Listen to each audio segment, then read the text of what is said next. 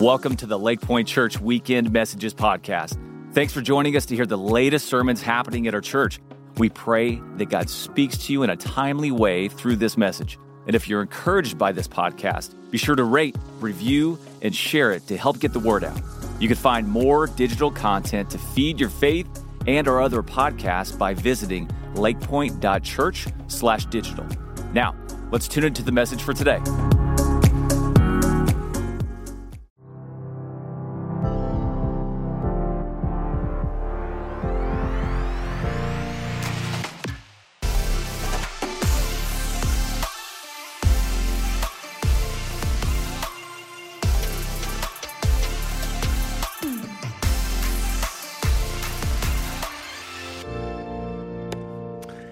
All right, welcome Lake Point family, and hey, if you got your Bibles, head over to Matthew chapter 10, and then put your finger in 2 Corinthians 5. So Matthew 10, finger goes in 2 Corinthians 5. I'm going to warn you right now, this sermon is like a mullet. Business up front, party in the back. Okay, so just know that. What's going to happen is the first half of this message, you're going to be like, man, this is super intense. And then back half, we're just going to worship, and it's going to be awesome, okay? So here's what's going on. I just want to welcome you. Especially if you're new to Lake Point, let me just say you have picked like the best week ever to make your first week for two reasons. One, this is the largest baptism weekend in Lake Point history, and by the not yet. And by the here in about 10 seconds is your spot. By the end of this service, across all our campuses, across all the services, we will have baptized over 220 brand new believers in Christ. That's right, man.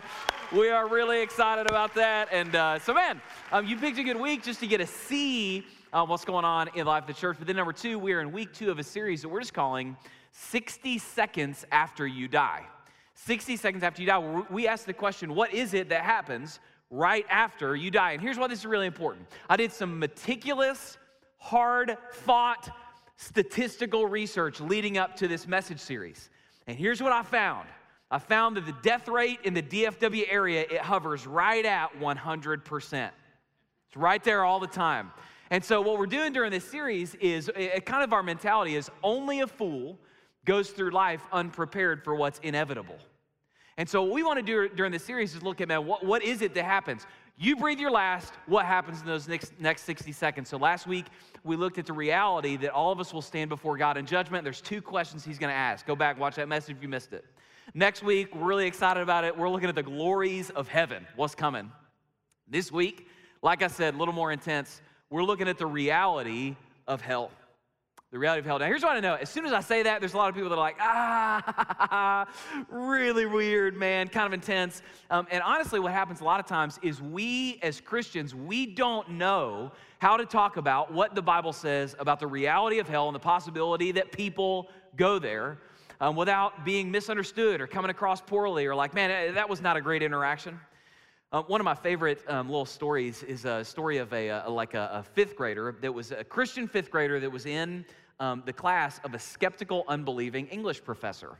And the English teacher assigned all the students a book report on their favorite book, and that little Christian fifth grader had just finished reading the book of Jonah. And so he chose to do his book report on the book of Jonah, and the teacher, as soon as he heard about it, kind of with a sneer, called the student up to his desk, and he said, son, you know that the story of Jonah, that's not real, right? And the student just fired right back with faith and courage. Well, of course it is. It's in the Bible. And again, with kind of a sneer on his face, the teacher just said, well, if it was real, how do you explain how Jonah lived in the belly of a fish underwater for 3 days? And the student thought for a second and finally just said, I don't know, but when I get to heaven, I'll ask him. To which the teacher responded, again, sneer on his face, well, what if Jonah isn't in heaven? To which the student fired right back, then you can ask him. And see, that's what I mean, is that a lot of times, we just don't know how to talk about these things without the interaction, honestly being poor, condescending, being misunderstood. And very honestly, as a culture, we've become, as a culture, extremely uncomfortable with saying or talking about anything, even if it's true, something that might make somebody uncomfortable. We've become uncomfortable with making people uncomfortable. And as a result, what has happened is a lot of times we just don't talk about these realities. And so gradually over time, people just develop the belief that the default is, oh, everybody must go to heaven, because we never talk about the reality of what the Bible says about hell. It was really interesting when years ago, when I was first became a student pastor, my papa, who was like my life hero, lived in the same town, watched NFL with him every Sunday, he suddenly passed away very unexpectedly, and I was really deeply affected by that. There was a sweet Sunday school teacher in our class that had all of her little students write me encouragement notes. And here was my favorite one from a theoretical little third grader. He said, "Dear Josh, I'm sorry your papa died, but look on the bright side. Maybe he's in heaven." Maybe, you know? But I at least appreciated the fact that he acknowledged the reality that it's not just a given that everybody goes to heaven. Now, here's what I know. As I get into these things, again, what I know is this may make some of you uncomfortable, especially if you're kind of new to church and you're like, kind of kicking the tires in the faith. But listen, here's what I'm assuming. I'm assuming you don't want a pastor that's only going to tell you things that make you comfortable. I'm assuming you want a pastor that's going to tell you everything this book says. And so because of that, we just need to talk about these things with a frankness from the Scriptures. So listen, let's talk about it. And we don't have to like it. We do have to believe it because it's in the book. So let's get right at it. Let me begin with just a very frank reality. The Bible simply teaches, let me start here, that hell is a real place. And guys, if the Bible talked about hell even one time, we would believe it because it's in the Bible, but the Bible doesn't talk about hell one time. The Bible talks about hell no less than 54 times. You know, a lot of times people get this picture that the God of the Old Testament is this angry, just, wrathful God. And in the New Testament, we have gentle Jesus, meek and mild, full of love. But what's interesting is Jesus is the one that talked about hell more than any other biblical author. And let me double down on that. Not only did Jesus talk about hell more than any other biblical author, get this, Jesus talked about the reality of hell more than every other biblical author combined. And he didn't do that in spite of the fact that he was so loving. He did that because of the fact that he was so loving. Because as you'll see in about 5 minutes in this message, you will never fully understand the love of God until you deeply understand the reality of the justice and the wrath of God. It's the backdrop by which we see and understand the fullness of God's love for us. 2 Peter chapter 2 teaches that God did not prepare hell for you. He didn't create hell for you. He created hell as a place for Satan and his angels to put them away from you, to keep them from harming you. That's why God initially created hell. Let me give you one example of a time when Jesus talked about hell in just a very straightforward way. He did so in Matthew 10:28, among many other times. In Matthew 10:28, Jesus said this. He said, "Do not be afraid of those who kill the body, but cannot kill the soul. Rather, be afraid of the one who can destroy both soul and body in hell." Jesus was just very straightforward because he loves us. Hell is a real place, and it's possible for you, some of you, possible for you to go there. When Jesus talked about hell, he used a Greek word that was actually referring to a geographic place outside of the city of Jerusalem. He used the word Gehenna. As I mentioned, that was a geographic valley, a valley of Gehenna, right outside of the city of Jerusalem in Jesus' day. I actually stood in that valley earlier this year. And it was a place that had been condemned, deemed unfit for use by the Jewish people when they established the city of Israel. The reason was, for the centuries leading up to the establishment of the city of Israel, that valley had been a place where children had been murdered. It was a place where child sacrifice had taken place to a false demon god named Molech, and children, vile, disgusting, condemnable child sacrifice had taken place there for so long that the Jewish people just deemed that valley as a condemned place, unfit for use, not to be built on, not to be enjoyed, not to be used. And so it was a very steep valley right outside of the city walls of Jerusalem. So steep was that valley that the Jewish people, they could walk up to the walls of the city of Jerusalem and they would just toss, they would toss garbage or sewage, the carcasses of animal sacrifices or the bodies of executed criminals over the wall, and it would fall down into the valley of Gehenna. And in order to combat, listen, both the disease and the stench of that valley, Fires were kept burning there day and night, 24 hours a day, 365 days per year. It was like an ancient trash incinerator, constantly burning. And Jesus, being the master teacher that he was, he pointed to that valley and he said, that's what hell is like. It's a place where God puts, where people go who are no longer within the chance of being redeemed, unfit for use, never to be redeemed and used again in a positive way. If that's not harrowing enough, here, let me give you some other language that the Bible uses to describe hell. The Bible uses language like darkness, torment, punishment, restlessness, second death, weeping and gnashing of teeth, damnation, burning sulfur. Now, let me just acknowledge something really quick. Here's what happened in the last 30 to 50 years for preachers. About 30 to 50 years, maybe 2 generations of preachers ago before me, preachers actually talked about hell a lot. They talked about hell a lot, maybe even a little more than makes sense given how often the Bible teaches about it. But what happened is I think in my generation and down of preachers has probably swung the pendulum the other way. Where now, my generation and down of preachers, not all, but many of them, they just never, ever talk about what the Bible says about hell. And so what I know is for a lot of you guys, especially if you're newer to church, you may be going like, whoa, bro, calm down. This is super intense. Because for a lot of you, this might be the first time you've ever heard someone talk about the reality of what the Bible says about hell. The first time, little side note here, the first time I ever preached on the reality of hell, I got a very interesting comment in the lobby that I didn't know how to take. I walked right out into the lobby, and a guy about my age grabbed my hand and shook it, and he said, "Thanks, Pastor. I never knew what hell was like until I listened to you preach." And I thought, okay, I'll never go to the lobby ever again after a message. Never do that. But you may be hearing all this, and if you've never heard this before, you may be going, man, Josh, why? Why does the Bible talk about this, and why doesn't Jesus talk about it so much? Why is that in there? When I was a junior in high school, I took it was my first and only. I took driver's ed my junior year. I didn't fail driver's ed and have to take it again, just for the public record. But I took driver's ed junior year in high school. And on the first day of driver's ed, they didn't put us behind the wheel of a car. We didn't touch any driving instrumentation.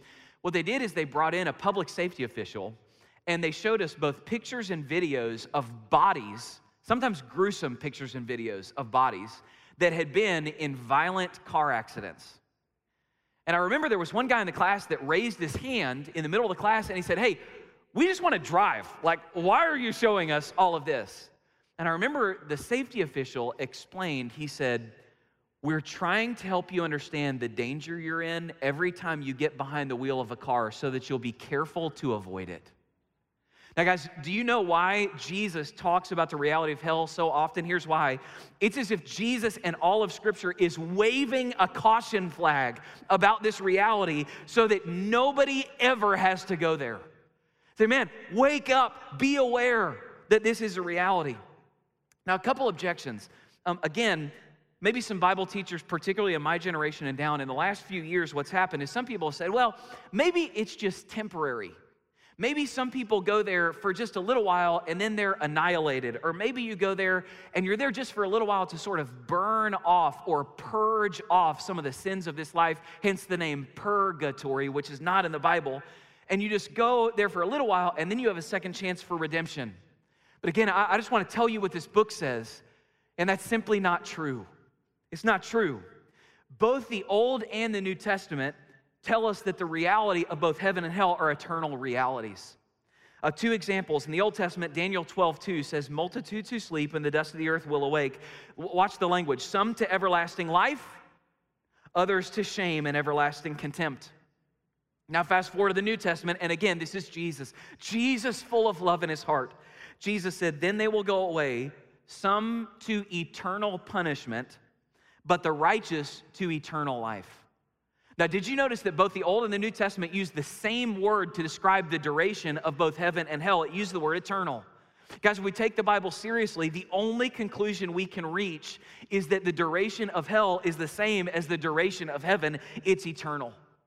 You know, another objection some people have done, again, primarily my generation and down lately, is they've looked at some of these, the fact that Jesus uses the word Gehenna or this language like outer darkness or burning sulfur, that sort of thing, and they go, man, well, yes, the Bible talks about hell, but it's just a metaphor. All those things, they're just metaphors. Hell isn't real. This is just a metaphorical place Jesus is sort of using to sort of warn people. And let me acknowledge something. Yes, you're right. The Bible is, I think, using metaphor, but guys, listen, that's bad news, not good news.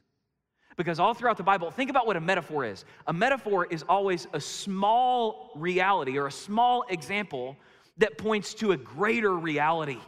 That's what a metaphor always is, a small example that points to a greater reality. What that means is that, yes, the Bible uses some metaphorical language to talk about hell, but that ought to cause us to open our mouths in awe, because that means that the reality of what hell is will be worse than the metaphors the Bible uses. This will admittedly be the most intense part of this entire sermon. But in preparing for this message, I came across a portion of a sermon from an 18th century American theologian, a guy named Jonathan Edwards. Jonathan Edwards was a guy who was known for loving his congregation with just a bleeding heart. And as he studied what the Bible taught about hell, he wrote this to help his congregation understand it and internalize it. This is what Jonathan Edwards said. Imagine yourself cast into a fiery oven glowing with heat. And imagine that your body was going to lie there for a quarter of an hour, full of fire inside and out, feeling every fiber of it the whole time. What horror would you feel at the entrance of such a furnace? And how long would that quarter of an hour seem to drag on to you? If it were measured by an hourglass, how slowly would the time seem to go? Then, after you had endured it for 1 minute, how overbearing would it be to think that you had another 14 minutes left? But what if you knew that you had to lie there enduring its torment for 24 hours? How much greater even if you knew that you had to endure it for a whole year? How much greater still if you knew that you had to endure it for 1,000 years? What would happen to your heart if you knew that you must bear it forever and that there would be no end? That after millions and millions of ages, your torment would be no nearer to an end than before, and that you should never, never be rescued, but your torment in hell will be immeasurably greater than this. How inexpressible and inconceivable would your soul sink in such a case? Now, if that isn't sobering enough, the most important question is, who goes there? Who goes to that place? Now, let's talk again to maybe particularly my generation and down. What I'm getting ready to say is super un-PC, and I'm probably going to tick off a whole lot of people. But listen, here's what I'm not willing to do. I'm not willing to withhold telling you everything this book says. And when I die, 60 seconds after I die, I stand before God and I have to hear the words, "Not well done, unfaithful servant." And so I want to be honest with you about what Jesus said, because Jesus was very clear about who goes to heaven and who goes to hell. In John 14:6, Jesus simply said this. He said, "I am the way, I am the truth, and I am the life, and no one comes to the Father except through me." No one comes to the Father except through me. No one. Buddhism, no. Hinduism, no. Islam, no. Good people, no. Religious people, no. Social justice liberalism, no. God and country conservatism, no. Jesus, yes. Jesus, yes. Jesus, yes. He is the way, He is the truth, and He is the life. And nobody comes to the Father except through Him. And all that come to Him will by no means be cast out by the Father forever. No one, no one, no one. Now you may hear all that, and honestly something may rise up within you. You may go, "Man, Josh, I hate that." And you may be going, "I wouldn't have done it that way. If I was God, I would never do that. I wouldn't have done it that way." You know, I've mentioned before that my dad was a preacher, and so I grew up like listening to a lot of preachers in the car with my dad because I'm cool like that. and there was an old Baptist preacher, a guy named J. Vernon McGee.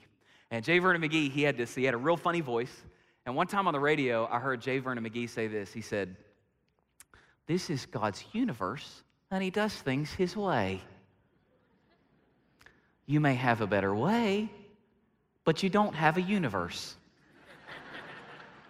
And guys, this is the reality, is that God is sovereign, that God is in control of everything, and that these are the principles that God has given us, and they're gracious, loving principles that God has given us. Anybody who comes to Jesus, it is the most wide open door ever. Anybody that comes to Jesus will be accepted by God, but only those who come to Jesus will be accepted by God. Now, listen, you may hear all this about what the Bible teaches, and you may go, "Man, Josh, that's just not fair. What you're describing right here, that just doesn't sound fair." But guys, can we back up for a second and start to actually think with logical minds about what's fair? The Bible says that the wages of sin is death. What that means is that if everything that was fair happened, the first time the human race ever sinned, we would have been done forever under the judgment and wrath of God. If what was fair happened, the first time that we ever knowingly transgressed the laws of God in rebellion against him, you would have in that moment dropped right into the punishment of God, the eternal punishment of God's justice. That would be what would happen if what was fair always happened. And listen, here's what I think has happened collectively to the human race over these millennia, is that over the millennia, God has poured out so much grace and so much patience and so much kindness.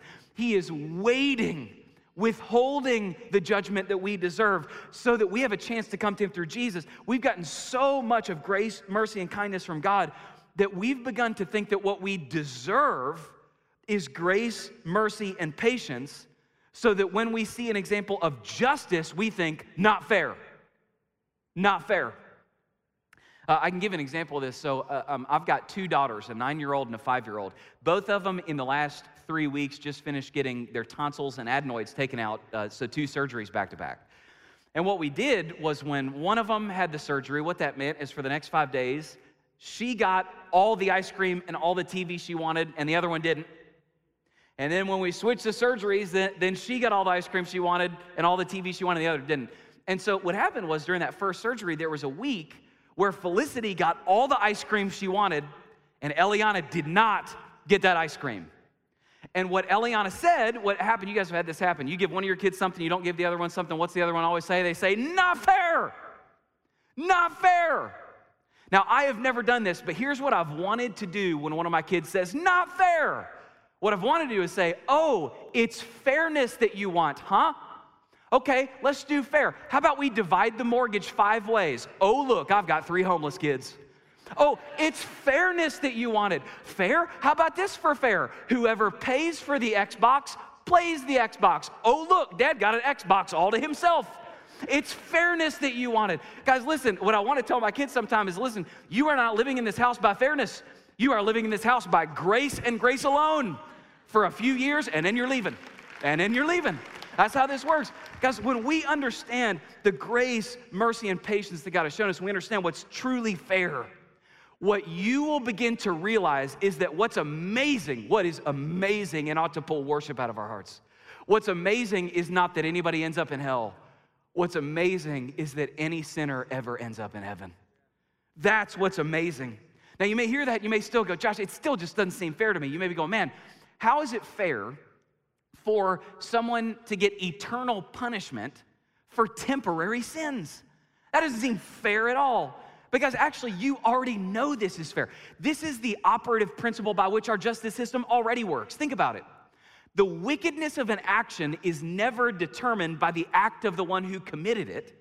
The wickedness of an action is always determined by the magnitude of the one that it's committed against.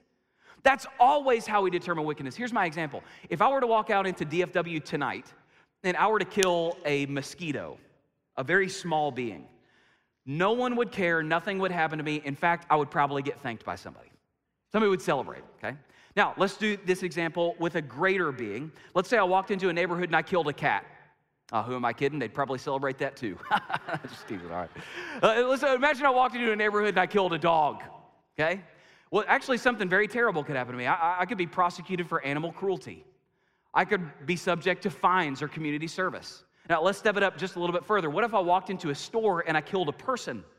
I could go to jail for the rest of my entire life. Now, let me step it up even further. What if I attempted an assassination on the President of the United States or the Queen of England?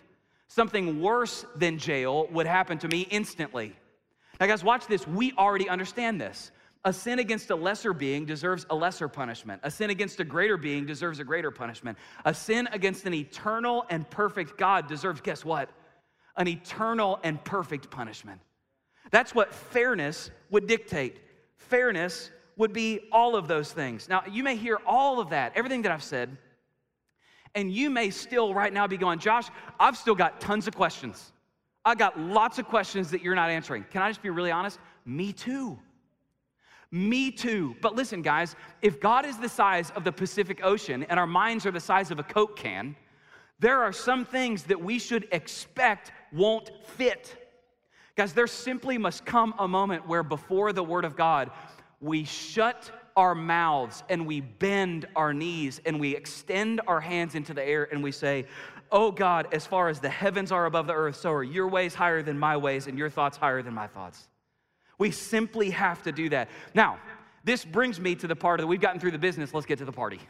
This brings me to the part of the message that I'm most eager to preach, because you may hear all of that, and if you're not a Christian, you're kind of kicking the tires on this thing, you may hear all of that, and you may go, Josh, well, if all that's true, then why doesn't God do something about it? Listen, He has. He has done something about it. Listen, the rest of this sermon is the part of the message where everybody within earshot of my voice that is a blood-bought believer in Christ, this is the spot that ought to pull worship out of our hearts, where we are reminded what we've been saved from, and we get a little rowdy. Because listen, what the Bible teaches is that God has done something about this reality, which brings me to my final point. Guys, God does not want you or anybody to go to hell. He doesn't want anybody to go to hell. One of my favorite passages in the Bible, it's in Isaiah 65, where God says to an unbelieving part of Israel, He says, all day long, God says, I have held out my hands to a disobedient and obstinate people. Now, I think what a lot of people do when they read that passage is they picture God like this. They picture God going, all day long, I have held out my hands to a disobedient and obstinate people. And you think that God is angry with you, that God is disgusted with you, that God can't wait to just sort of cast you off. But guys, we know that's not what God is in God's heart. Do you know how we know? Because the Bible tells us what's in God's heart. Here's what's in God's heart. God is willing that none should perish, but that all should come to a knowledge of the truth. We know that God so badly doesn't want anybody to go to hell that He sent His Son Jesus to this earth to live the life that you could not live, die the death that you should have died to pay the penalty for your sins, so that you never have to taste 1 second of hell ever. So guys, when you read that passage that says, all day long I have held out my hands to a disobedient and obstinate people, guys, God isn't doing this. It's not this. God is doing this. He's saying, all day long, I have held out my hands to a disobedient and obstinate people. Will you just come home? And then He sent His Son Jesus to this earth to die on a cross, and God went, all day long, I have held out my hands to a disobedient and obstinate people. Guys, God does not want you to go to hell. In fact, every now and then, because I'm a pastor, I'll get on an airplane or I'll have a conversation with somebody, and somebody will say, man, I could never believe in a God that would send people to hell. And my response to that objection is always the exact same. I always say, you may be describing some God, but you are not describing my God. Not my God. My God doesn't want anybody to go to hell. In fact, my God did everything in His power to keep you from going to hell. My God didn't want you to go to hell so much that He sent His only Son, Jesus, to come and die on the cross so that you wouldn't have to go to hell, so that if you go to hell, you got to step over His dead body to get there. That's how much my God didn't want you to go to hell. You got to work at it. If you're going to go to hell, you got to work at it to get there. So listen, the question that all of this leads us to is the actual question we'll ask if we understand the reality of God's holiness and the reality of our sinfulness before Him. We will ask the question, not how could God send anybody to hell?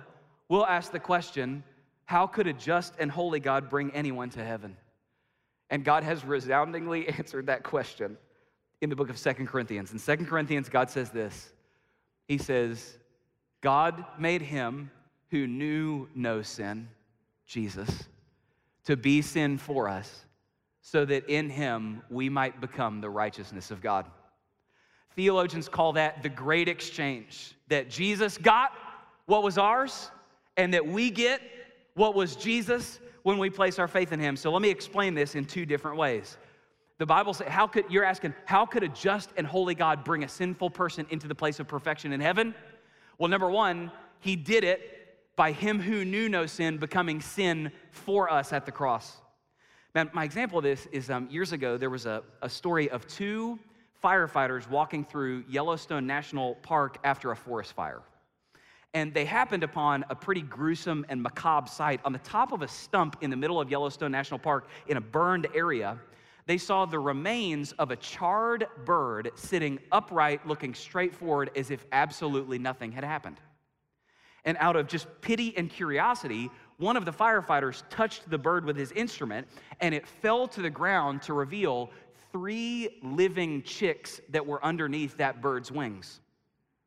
What had happened is this mother bird had protected her babies from the fire, listen, by taking the fire in their place and remaining in the flames when she easily could have flown away, shielding them from it so that they would not be destroyed by it. Guys, when the Bible says that God made him who knew no sin to be sin for us, it's talking about the cross. And what Jesus did at the cross is for every person that would put their faith in Jesus. Jesus huddled on the top of that tree stump of the cross, and he outstretched his wings over you, and he says, take refuge under the shadow of my wings. At Jesus stretched out his arms, and the hell of God's punishment for our sin fell on him, and he stayed in the flames when he so easily could have climbed down off that cross, and he stayed there and took it so that you could be safe under the shadow of his wings. God made him who knew no sin to be sin for us. Why? So that in him we might become the righteousness of God. Here's the other side of that equation. I love to tell the story of the pleasant realization I had when Jan and I got married that I now had access to Jana's income. Years ago when Jan and I got married, we were getting ready to get married, and my job when we got married is I was a full-time Christian camp counselor. That is not a get-rich-quick scheme. And so when I asked Jana's dad for his permission to marry Jana's blessing, you know, he's a good, wise dad. He just wanted to know I could take care of his daughter. And he just asked, hey, what's your annual salary going to be this year? And my response was $12,000, you know. I just don't understand why he had further questions. And so when Jana and I got married, I had very little money, which is to say none at all. But Jana had a full-time job as a school teacher, so she had a full-time salary with benefits. Now here's how this worked. On October 8th, 2005 at about 6:45 p.m. in Gulf Shores, Alabama. Jana stood on a beach, and I stood on a beach. And she said, I do, and I said, I do. And at that moment, I received the most beautiful bride I ever could have imagined. Number 2, I received the girl that would eventually become my best friend. And number 3, I received the love of my life, but I received something else also. In that moment, I received a monthly paycheck. Because what happened from that moment on is her check every month got deposited into our joint account so I could make withdrawals on it whenever I wanted. And here was the best thing. I never even had to enter the classroom. She did all the work. I got all the benefits, all of it. And listen, when you receive Christ, watch this, all that is yours becomes his, your sin. And all that was his perfect righteousness, becomes yours. Hey, here's how this works. When I die and I stand before God and he asks me, why are you worthy to get into heaven? I will say, because I loved you so perfectly that I never lived for anything more than you. I will say, because I was so pure that I never had a single lustful thought in my entire life. I will say, I'm worthy to get into heaven because I had so much character that I resisted the temptation of the devil in the wilderness and I stood up to him to his face. I'm worthy to get into heaven because I was so full of love that when people were crucifying me, I prayed to you, Father, forgive them, for they know not what they're doing. And I'm worthy to get in because I gave away every penny that I had to the poor. And if you ask me, Josh, when did you do any of those things? My answer is, I didn't do a single one of those things, but Jesus Christ did them for me. He did them for me. And now, for anyone who places their faith in Jesus, His righteousness has become yours. You have become the righteousness of God. And now every time that you sin, you get to draw down on that perfect righteousness so that you will be perfect as you enter into heaven. Now listen, right now, here's what I need. We're getting ready to do something really cool. And so what I need is here, Rockwall campus, and at all of our locations, could you guys go ahead and stand? Would you stand right now? And we're getting ready to celebrate baptism with a whole bunch of people that will never taste 1 second of God's judgment in hell. Not 1 second. They're not going to get any of it. Nothing. They're not getting anything. Nothing.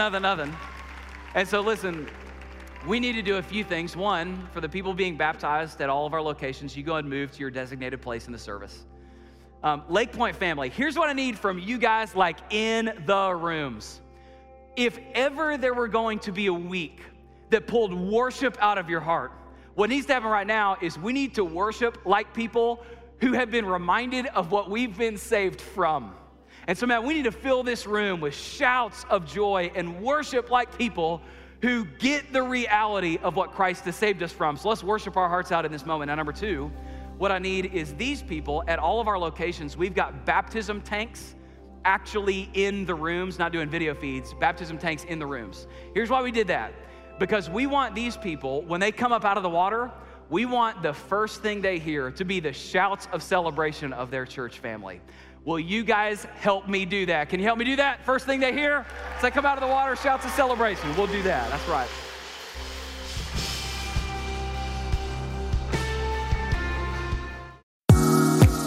Thanks for listening today. For more biblical teaching and worship, join us for our Church Online live weekend services on Saturdays at 5 p.m. and Sundays at 9:30 and 11 a.m. Central Standard Time. For more information about all the digital ministries of Lake Point, visit lakepoint.church/digital.